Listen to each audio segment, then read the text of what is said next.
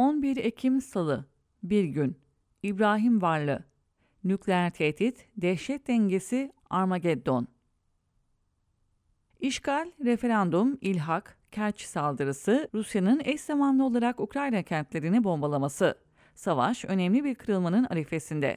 Nükleer tehdit, 3. Dünya Savaşı, kıyamet söylemlerinin bolca havada uçuştuğu bu karanlık iklimde saflar ve düşmanlık keskinleşiyor. Bir süredir iyiden iyiye nükleer tehlikenin açıkça dillendirildiği ortada.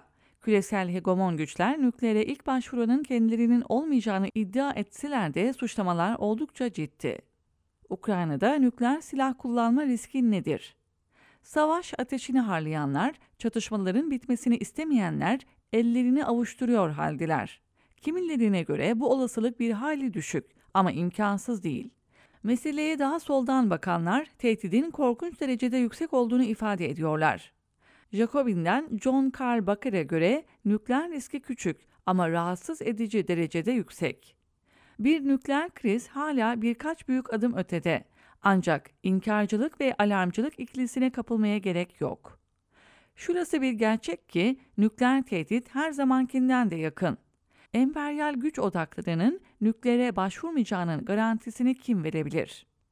44 Avrupa ülkesi liderinin Ukrayna'daki savaşı görüştüğü Prag'daki zirveden bir gün sonra 6 Ekim'de ABD Başkanı Joe Biden şöyle diyecekti.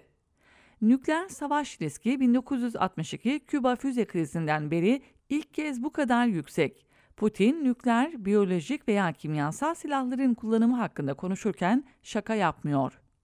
Teolojik inanışa göre dünyanın sonu geldiğinde yapılacağı belirtilen Büyük Kıyamet Savaşı'na atıfta bulunan Biden'ın, taktik bir nükleer silahın kolayca kullanılması ve sonunda Armageddon'la sonuçlanmaması mümkün değil sözleri, bu yöndeki basıncın en somut göstergesi. Biden'ın tepki çeken açıklamasının ardından devreye giren Beyaz Saray'ın, stratejik nükleer duruşumuzu değiştirmek için bir neden yok. Rusya'nın yakın zamanda nükleer silah kullanacağına ilişkinde bir emare yok açıklaması, Zevair'i kurtarmaya yetmedi. Benzer bir nükleer açıklama Kremlin'den de geldi. Esasında Putin, 21 Eylül'deki konuşmasında Batı'yı tehdit ederken nükleer silahtan açıkça bahsetmiyordu. Topraklarını ve ülkesini her türlü yöntemle savunacağını söylüyordu. Putin şöyle diyecekti. Batı ülkemizi yok etmeye çalışıyor. Toprak bütünlüğümüzü korumak için her türlü silahı kullanırız. Bu blöf değil. Biden'ın açıklamasından 48 saat sonra Ukrayna, Kırım'ı Rusya'ya bağlayan Kerç Köprüsü'nü vurdu.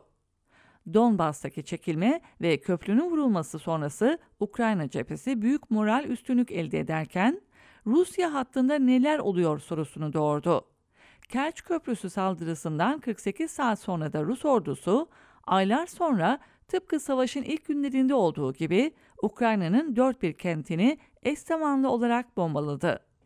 Almanya'nın sol gazetelerinden Junge Welt'ten Reinhard Lauterbach, Kerç saldırısının savaşın çehresini 180 derece değiştireceğini yazıyordu. Görünen o ki öyle de oluyor.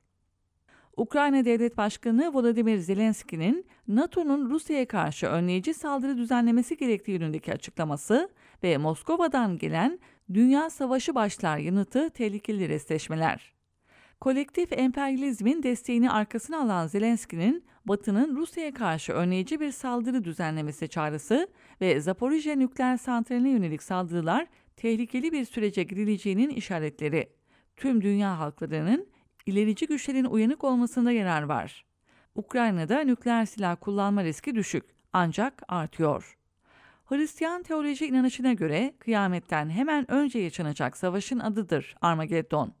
Kıyamet kopar mı bilinmez ama bir dehşet dengesinin oluştuğu açık. Kıyamet senaryolarının ısıtıldığı bu iklimde egemenlerin hiçbir olasılıktan kaçınmayacaklarını tarih bize acı şekilde göstermiştir.